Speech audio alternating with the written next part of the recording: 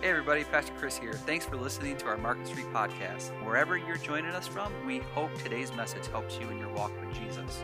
For more ways to connect, visit us at marketstreetchurch.org. Well, good morning. How's everyone? Good.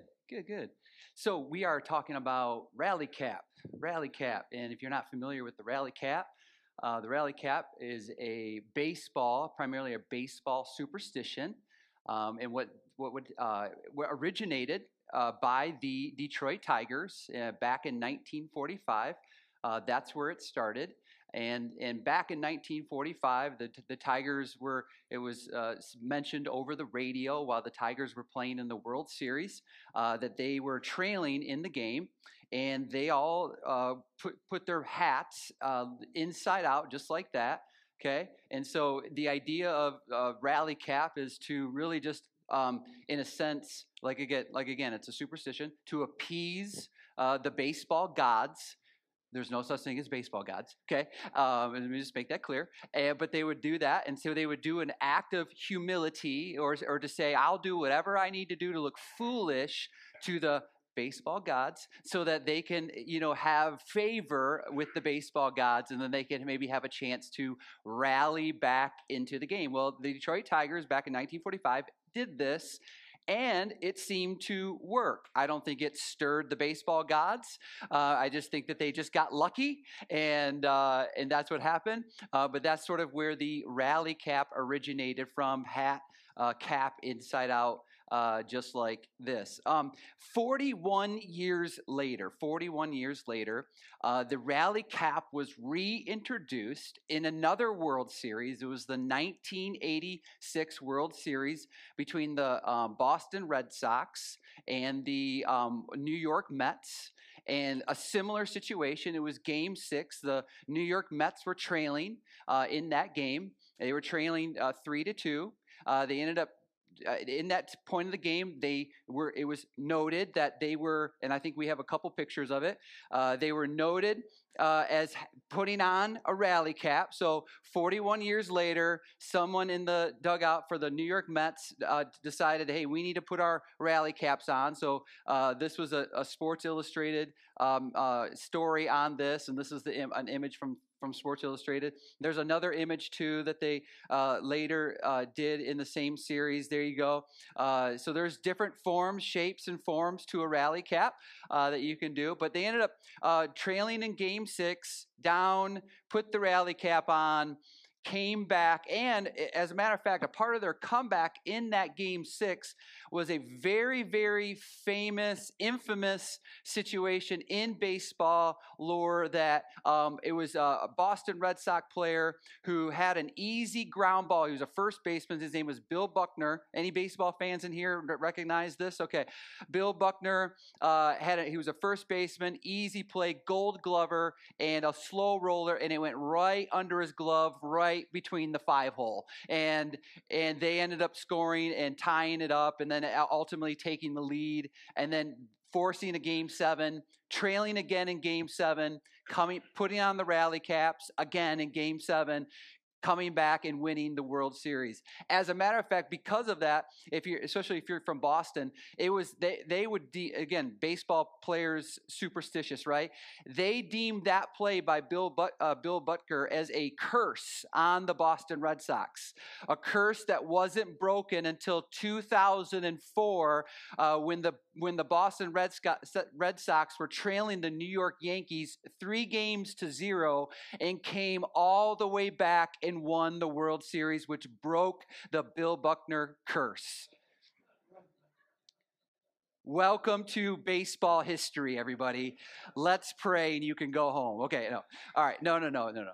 We're talking about rallying. We're rallying. We're trailing. We're behind.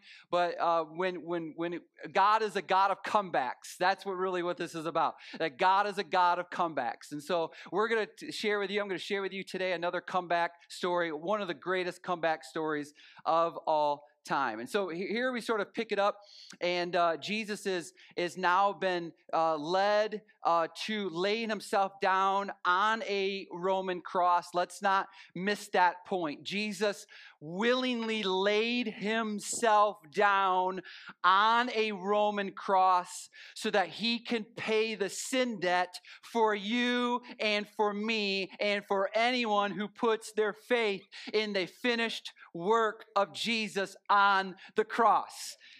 Anybody? Okay, good. So Jesus, but through that process, it was a slew of injustices that were taking place. It was a trial that should have been a mistrial, and Jesus should have walked away innocent and not guilty. But again, it was a part of the plan of God. It was a part of the purposes of God. It was the will of God for Jesus to lay himself down on that cross. Anybody, just before I move on any further, does anybody hate time changes this week? Is that a struggle for anybody? Yeah, I can't stand the time change, okay? The time change, it happened to us last week, right? And I know we fall back and we gain an hour, but was anybody just messed up all week from the time change? Like, is anybody like me I'm just tired. I was just tired all week. I was tired, and then I was hungrier earlier than what I normally am. Like, I remember, like, Monday night, my kids, it was like 4 o'clock. They just got home from school, and they're like, when's dinner? I'm starving. Like, they're just mowing on anything that they can grab, out of the pantry. It was because of the time change. Like, right? And how terrible is this time change, too, by the way? Like, it's like you lose an hour. Now it's like dark at 5:30. Is that the worst? Like, at 5:30 and it's dark. And then now it's like 30, so it's dark and it's cold and it's dreary, and you just feel tired all the time, right? Anybody? But here's the good news. We go from fall back, but here's the good news. Spring forward is coming, right? Aren't you looking forward to the spring forward, right? Yeah. I never thought I'd get more applause for fall back and spring forward. You're like, time change, it stinks too. Yes, I hate it. Listen, this is the comeback that this is the metaphor of the analogy that Jesus is trying to say here. He says this, for if they do these things when the tree is green, right? Springtime, there's life, there's more light, it's getting warmer, it just feels better, you're not as tired, right? He says, for if they do these things, talking about, mistrials and false accusations and putting Jesus to execution, he says, if they do these things when the tree is green, what will happen when it is dry? He's like, what will happen when it's like dark and cold and dreary? What will happen then? This is the metaphor that Jesus, now, so this is the scene. This is what Jesus is projecting, and this is then what he said. What happens next, according to Luke? Now, 2 others who were criminals were also being led away to be put to death with him. So these guys were in other versions it says they were thieves, which means that they were these guys were most likely, we don't know a whole lot about them based on just this one word here. They were criminals or they were thieves, but these guys were most likely they stole things openly, and as a result of that, so they had probably an armed robbery situation where they stole things openly, they robbed something, and then there was probably murder as a result of that. So they were going in open, robbing something. Who knows what it was, probably to gain some money. And these guys were criminals, got caught for it. And now, because Rome didn't tolerate anything, they didn't tolerate anyone. It didn't matter, like a big or small. Rome was going to exhibit its power, exhibit its authority, and they weren't going to let anybody get away with any of it. And so as a result of that, the same time that Jesus was put on a cross, these 2 men were also going to be put to death as well by the same execution of a crucifixion. That's what was going to happen. And crucifixions was an open thing. Rome, it was near a highly trafficked road where lots of people walked by, a lot of bystanders, and Rome would crucify people so that people could see, listen, I don't know, and they would say things like, I don't know what they did, but I don't want to do what they did. I don't know what happened, but I don't want that to happen to me. me. I don't know what their crime was, but whatever it is, I want to stay as far away from that as possible. That was a way of Rome sending a message to the people saying, you better not mess with us, and you better stay in line. That's what's happening. That's what happened to Jesus that day, and it also happened to two others who were criminals, were also being led away to be put to death with Jesus. Verse 33. And when they came to the place called the Skull, I'll get back to that in a second, there they crucified him and the criminals, one on the right and the other on the left. We've all seen these images before. Then it says this. One of the criminals who were hanged there was hurling abuse at him, saying, "Are you not the Christ? Save yourself and us." Now, here's what you also need to know about crucifixion. You probably already know because this is a room full of smart people. Crucifixion was ultimately death by suffocation. That's how crucifixion worked. It was ultimately a death by suffocation. Some died by, bleeding out, but mostly it was suffocation. And for you to be able to hang there on the cross, in order for you to catch your breath, you had to be able to push yourself up on the cross, on the beam, and be able to then gather your breath, but that was too painful to be able to push yourself up, so that you fell right back down and you just couldn't gather your breath. Let alone you couldn't barely speak. You couldn't barely speak. And so the fact that this guy, one of the criminals, were hanging there, he was hurling abuse at Jesus, saying, Are you not the Christ? Save yourself and us. It took this guy a lot of effort to be able to push himself up, gather his breath in order for him to even speak out in that way. And here's what we all know. We've heard this statement before, right? Hurt people hurt people. Hurt people hurt people. And this guy, in this case, hurt people hurl abuse. Hurt people hurl abuse. Now, this guy here, we don't know anything about him, but here's what we can assume.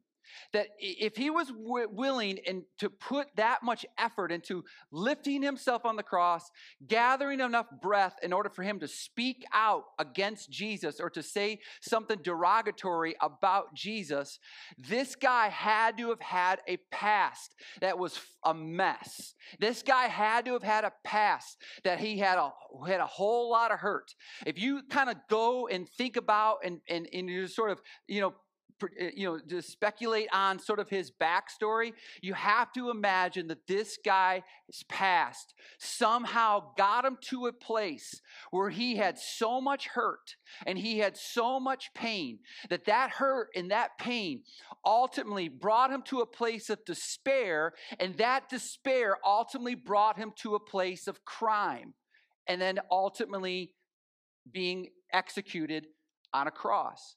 But for all of us, this is the deal. Hurt people hurt people. Hurt people hurl abuse. And for this guy, his past had to have been a past of pain. I don't know, maybe his past, he was dealt a bad hand in his life. We don't know his story. Maybe he grew up, without a positive father figure in his life, somebody that, he just wasn't present for him, and he wasn't there for him. He wasn't there to encourage him and to inspire him and to get him, to a place where he made better decisions with his life. We don't know the story. Maybe he had well-functioning, well-adjusted parents, but he was just made bad decisions. He made poor choices. He allowed his pain in his life to make him bitter, not better. Can anybody relate to this? Does anybody know anybody like this? Oftentimes we allow our pain in our past to make us bitter, and ultimately we make poor decisions, and those poor decisions bring us to a place where we thought we would never be. And it had to have been true about this criminal. And as a result of that, his insult was his default mechanism. That's all he knew to do. I'm just going to insult. It was his default mechanism. And his retaliation was simply his self-preservation. Here's one criminal on Jesus's right, let's say. We don't know which side he was on. He had a lot of pain. He had a messed up life. He was ultimately felt like he was at a place where he just needed to make a decision. He committed a robbery. Murder was probably involved. And now he's being executed. And all he knows to do is to take that hurt and to hurl abuse at whoever he can in that moment. Because that was his default. Because that was his self-preservation. To take the focus off of what's going on in his life and to think, I'm going to just now turn it onto someone else. That was this guy. Then there was another one. And here's what we see about him. But the other responded and rebuking him said, do you not even fear God? Since you are under the same sentence of condemnation? Now again, the effort for this guy to have to speak, right? Are you not under the same condemnation? Next verse. And we indeed are suffering justly, for we are receiving what we deserve for our crimes. In other words, like, we are getting what we deserve. This is what we get. This is what we had coming to us. We committed this act of crime, and this is a result of that. But then look what he says. But, it's all right. But, yeah. Go to the next slide. Sorry. So this is what this guy was feeling.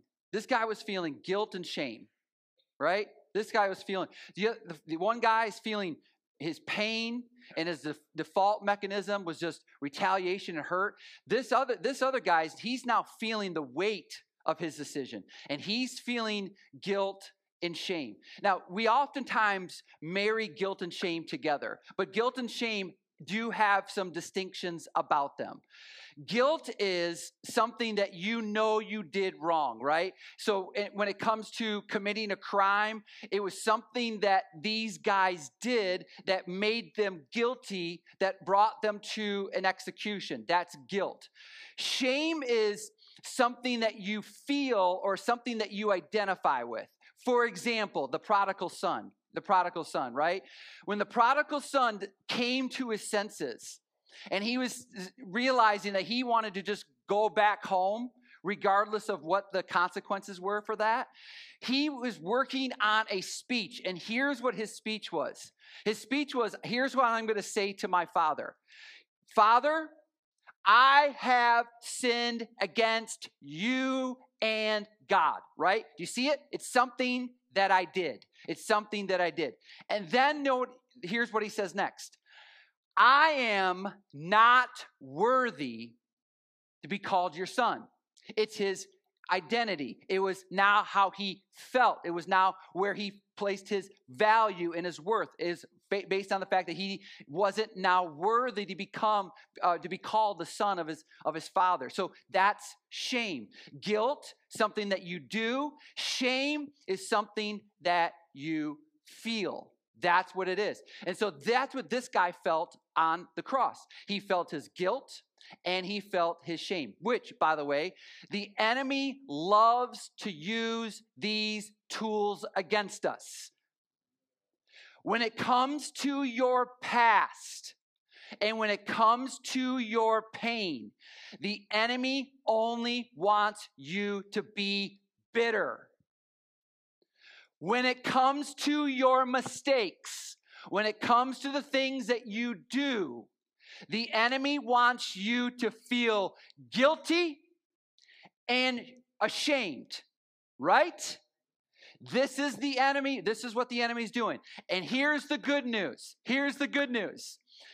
Between one criminal and another, the one who had a past of pain and the one who feels guilt and shame, God placed his son right smack dab in the middle of it. God's story is, whatever your pain is, there's an answer. Whatever your guilt and shame is, there's the answer. His name is Jesus. Then it says this, next slide. But this man has done nothing wrong. Isn't that good news? To the right and to the left, and what I'm looking at in front of me and what you're looking at in front of you, pain, guilt, and shame. And you and I deserve that cross. But the one who had done nothing wrong, he then took your place for you and for me so that you and I wouldn't have to experience the wrath of God poured out on you. Instead, it was poured out on Jesus. That's the good news of the gospel. And you don't have to work for it because the work was finished on the cross. So the man of pain and the man with guilt and shame said, he's our answer, because he who knew no sin became sin for us, so that we can know and have the righteousness of God in Christ Jesus. So those who need a comeback, this is a good prayer to declare. Look what he says next, verse 42. And he was saying, Jesus, remember me when you come into your kingdom. Come on, isn't this what we need oftentimes when we are in our pain, when we're in our guilt, and we're in our shame? God, Father, would you remember me? God, would you not forget me? God, don't forget me. I know I made mistakes, but God, don't forget me. God, I know that I made decisions that I'm not proud of, but God, don't forget me. God, I'm just trying to work through some of my past and the situations that I've allowed myself to get into. But God, listen, don't forget me. Jesus, remember me. This is ultimately a great prayer. This is not a deep prayer. This is not a strong theological prayer, but this is a hopeful, honest prayer. This is a helpful prayer too, by the way. This is a prayer in your despair when you go, hey, Jesus, if you're there, if you're real, God, would you just remember me? Would you just not forget me? I just feel like I'm too far gone. Things are too far gone. My situation is too lost. I've walked too far away. The circumstances of my life have just built up and piled up in my life, and I just feel like I just can't recover again. But here's a great prayer for anybody that wants to come back in your life. Jesus, don't forget me. Don't forget me. And here's what he says. Jesus said to him, truly I say to you today. Now, here's what he could have said, and I think you're smart enough and you've been in church enough to know that he didn't say this, but here's what he could have said. You had it coming, buddy. You deserve it.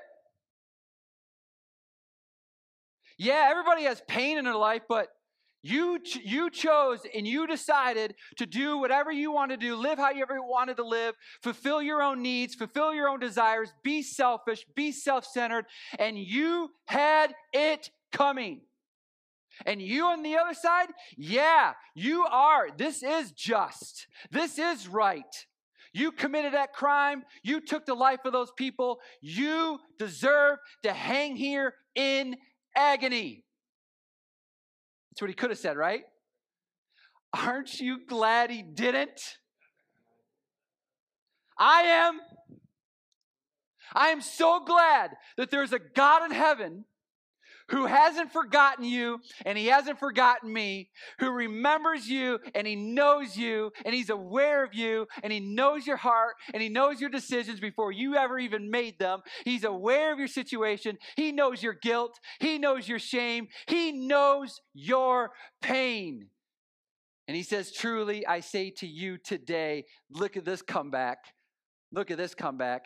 You will be with me in paradise. What? You mean, Jesus, you're overlooking that crime? And you're removing that shame? And you're removing that guilt?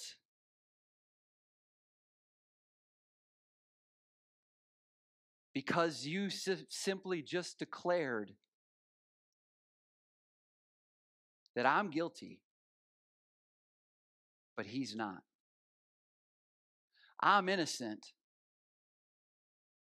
I'm not innocent, but he is. I deserve this punishment, but he doesn't deserve this punishment. Jesus, when you enter into your kingdom, please don't forget me. And because of that, he gets paradise. You're like, is it that easy? For a truly changed heart? For a truly changed heart that sees Jesus for who Jesus is and sees yourself for who you really are? Yes, it is. Again, that's why it's called the good news. That he took your place, even when he didn't deserve it. So a couple observations, and then we'll go home, okay? Number one, never place a period in your story where God has put a comma. Okay? First of all, commas are important people. No. I'm sorry. Commas are important people. You see why it's important to have a comma there? As if commas are a people group. No. Commas are important. People. I didn't even say it right. People. Another example. I like cooking my family and my pets. I like cooking my family and my pets. Commas are important. There's actually a story. Hold on. That there was a back when I don't know when it was, when the telegraph was a way of communicating through a telegraph, right? And there was a rich couple woman was traveling in Europe, and she came across this beautiful bracelet, and it was like the bracelet was like $75,000. So she sends this telegraph back to her husband asking if she can purchase this bracelet for $75,000. Okay? He sends her a message back through the gram and says this. Go back if you could, or next one. No, price too high. Okay? That's what he sent back to her. No, price too high. Okay? This is what they sent to her. No, price too high. She bought the bracelet because this is what she saw. Because of that, there was a lawsuit against the Telegraph. And since then, since they, at that point, now they put no, and then they make sure that they write it, comma, price too high. Okay? Here's the point. God places in our life a comma where we sometimes place a period. A comma is important because a comma is an indication that God isn't done with us. That there's a greater story. There's a comeback story that God has in mind. This week I had a birthday, okay? It was November 8th. I was born in 1978, and at some point I'm going to die. You're like, wow, it really got bleak and dark now, right? The good news is this, it's not over for me. Now, the dash in between those years, the dash in which I was born and the dash in which I'm going to die, that represents the time, our time that we have in this life, decisions that we make, the journey of this life that we go through, right? But it's not the end. It's not the end of my story. This time, this life that we have right now is just the beginning. It's just the beginning. The most important thing that you and I can do in that time between the year that you were born and the time that you die, in that little dash, which, by the way, it's a small dash, which represents the shortness of our life. The most important thing is a decision that you make for Jesus in that time. You see, this is the day that I was physically born. But somewhere in here on that dash, I was reborn. I was reborn. And when I die, and when you die, if you are born again, reborn, that your life is not defined by a period, but instead, your life is defined now by that comma. Because our life continues on with Jesus forever. That is actually the beginning of your life. This is just the pregame. This is just the warm-up. This life now and what you do in this life now determines what happens past your comma. Adrian Rogers says it this way: death is not a period, but rather a comma in the story of life. Here's the thing. Your life should never, ever, ever, especially in this time that you have, in this dash that you live in right now, your life does not have a period as long as you're still breathing.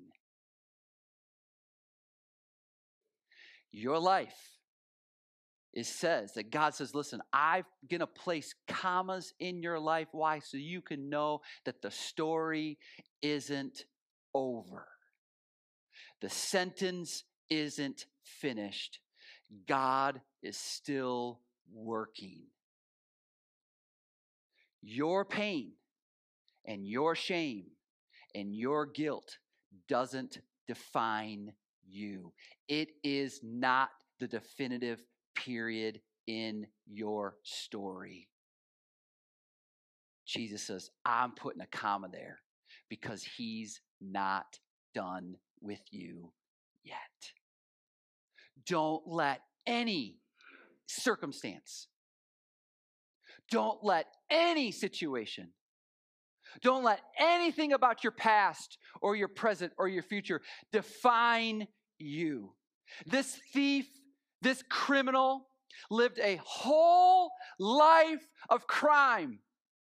And in his last hour, looked at Jesus for who Jesus is and what Jesus did. And because of that, he's with Jesus now. That's your story. still being written. Don't ever put a period where God says, I'm not done. I'm not done. I'm not done with you yet. Let me give you another observation. Never push away from God, because today can be your comeback. Listen, this is a day that the Lord has made. And you and I are going to rejoice and be glad in it. You know why? Because according to Hebrews 13:8, Jesus Christ is the same yesterday and today and, say it with me, forever. We always misquote this verse. We think it says yesterday, today, and tomorrow. It doesn't say tomorrow. It says forever, followed by a comma. Jesus is the same. So what Jesus did thousands of years ago, for many, Jesus can still do for you and me today.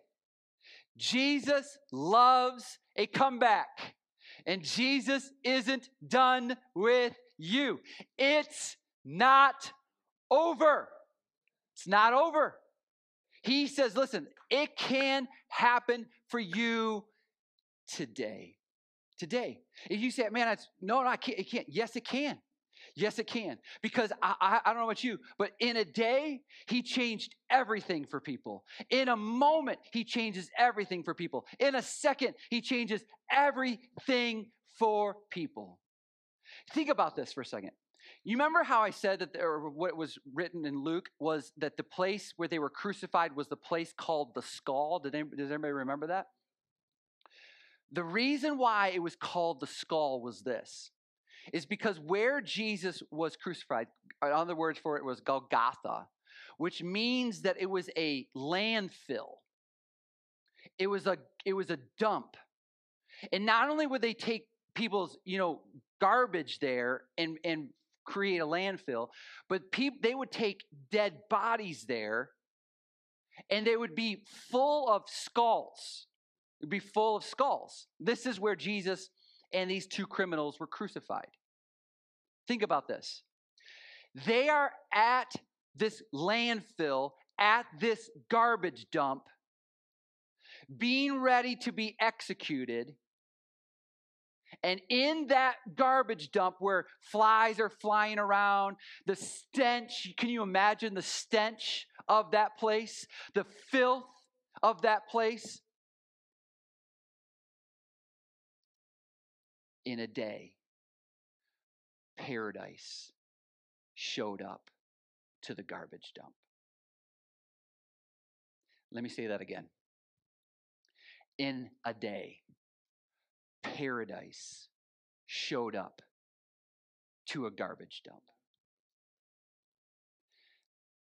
Jesus is not too far away from you. And in a day, and in your pain, and in your shame, and in your guilt, paradise wants to show up in your life. As bad as it is, as stinky as it is, paradise wants to show up in your life. And that can happen today. Why? Because Jesus is the same yesterday, today, and forever. A number of years ago, I took a team of young adults to the Philippines. We spent 10 days in the Philippines. And one of those days, we were supposed to do a project, but it didn't work out. And we had to improvise. And so I simply asked, is there, because I've heard these stories before, so I just simply asked, is there a garbage dump or a landfill where people live? And the Filipino pastor said, yeah, as a matter of fact, there is, but why do you ask? I said, what if we went to the store and we bought a bunch of sandwiches and water, and we took it over to the garbage dump, and we fed the people that live there. And they go, you want to do what? I said, let's just go take lunch to the people that live in the garbage dump. And they go, Pastor, nobody's ever done that before. We don't know what kind of people these are. Are you sure? I said, yeah, let's just do it. Let's just see what happens. So we went to the store. We made a bunch of sandwiches. We took a bunch of water, and we show up to the garbage dump, and we walk in there, and there's literally communities of people that live in this garbage dump. And so we walk around and we say, hey, we're meeting over, and we had a set designated location that we were going to come back and convene. I said, hey, in a few minutes, we're going to come together. We have sandwiches for you. We have water for you. Come on and have lunch with us. And they were, being told, and then we were just gathering. We probably gathered 75 to 100 people that lived in that garbage dump, and we simply fed them some sandwiches and some water. And then they said, Pastor, you should say something to them. I said, what? They said, I don't know, talk about Jesus. I said, I could do that. So I got up, 75 to 100 people eating lunch that we provided for them that day, and I started talking to them about Jesus. And I'll never forget it. Dozens and dozens of people that lived in that garbage dump, in that community, received Jesus into their life. Yeah, it was one of the most incredible highlights of my life and experiences that I had. And you know what happened that day? Paradise showed up at a garbage dump. It had nothing to do with this guy. It had everything to do with Jesus showed up in that garbage dump. And in the name of Jesus, with a sandwich in our hands, we gave them so much better than a sandwich that day. We gave them Jesus, who is the same yesterday, today, and forever. He can turn it around today. Today. He did for that criminal. Today, you're going to be with me in paradise. Let me give you one final observation.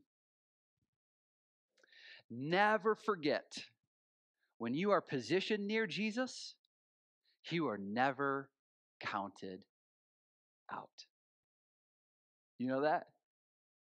I mean, where do I even begin when we look at what Jesus did? Anybody that was positioned near Jesus was never, ever counted out.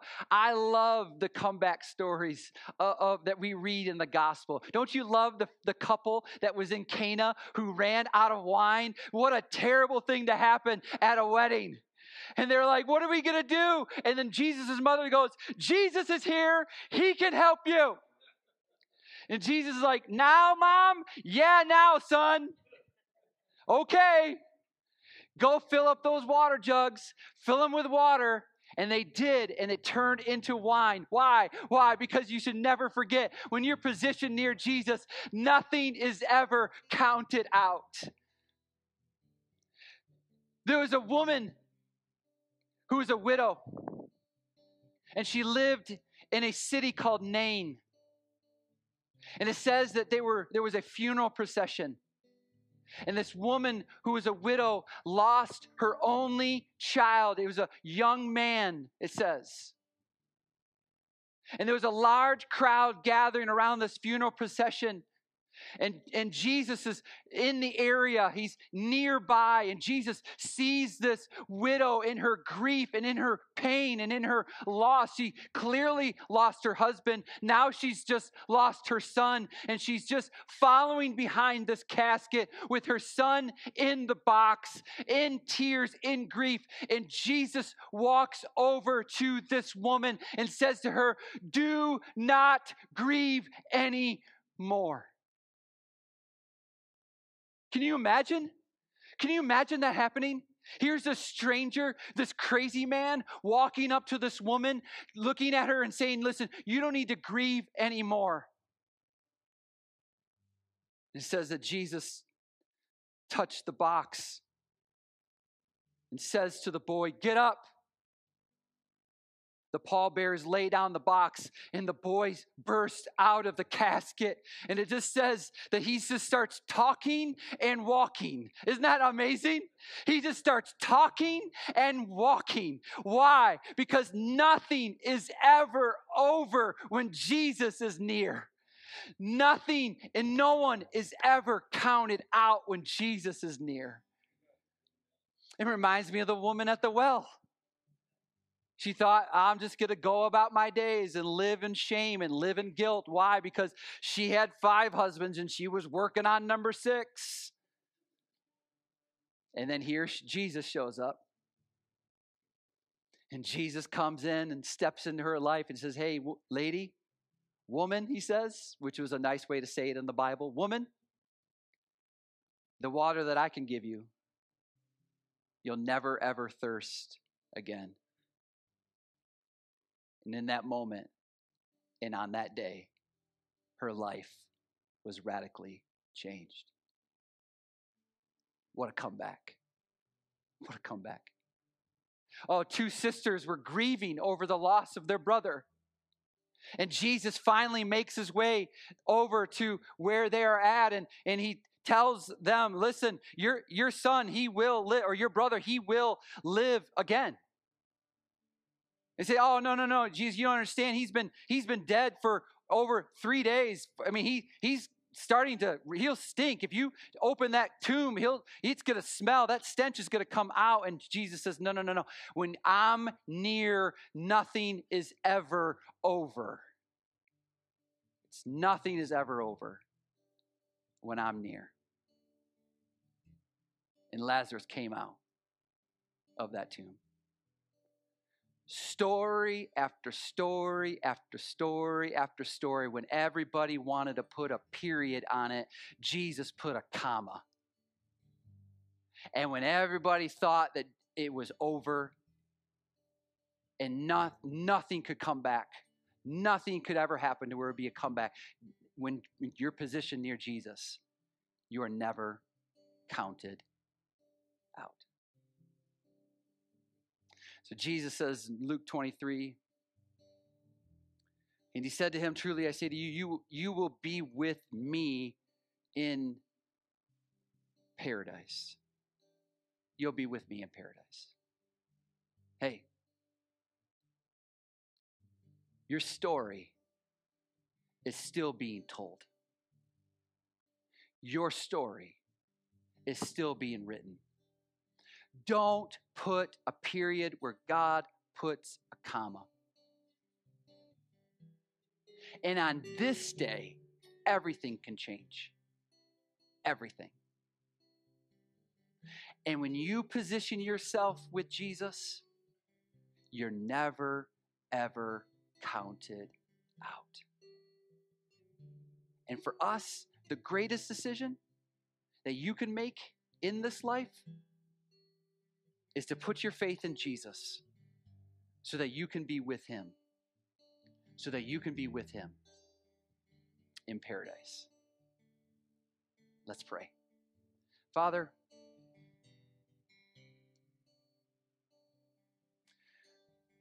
Lord, we need you. A lot of us have dealt with pain in our past, hurts, wrongs. Some have been just happenstance on us, and oftentimes we bring it upon ourselves. We take that pain and we find ourselves in despair, and then we make decisions that have real harmful consequences to them. But you're bigger than that. You're bigger than that. And that's not the period on our story. You're still telling it as long as we have breath in our lungs. And God, you're a God that does things, makes things happen today. just like as you did before, just like you can do now. God, we just want to just position ourselves close to you. And God, it's not you that leaves us. It's us that walks away because of our guilt and shame and pain. It's us that walks away. So God, we just want to come back to you like that prodigal did and position ourselves near you, because when that happens, we are never, ever, ever counted out. It is not over. It's not over. And God, you love to tell a great comeback story. Your gospels, your word is full of them, full of them. Where everybody else thought it was over. But you never did. You never did.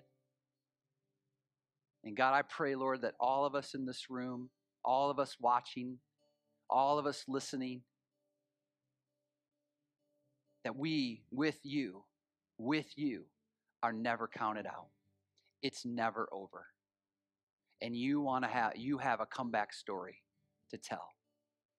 So we're going to put on our rally caps, and we're going to believe in and surrender to you, and turn our life over to you and give it to you and have you control it and dictate what we do from this point on, because it's in your hands. It's yours. Thank you for your love and kindness to us. In Jesus' name, amen.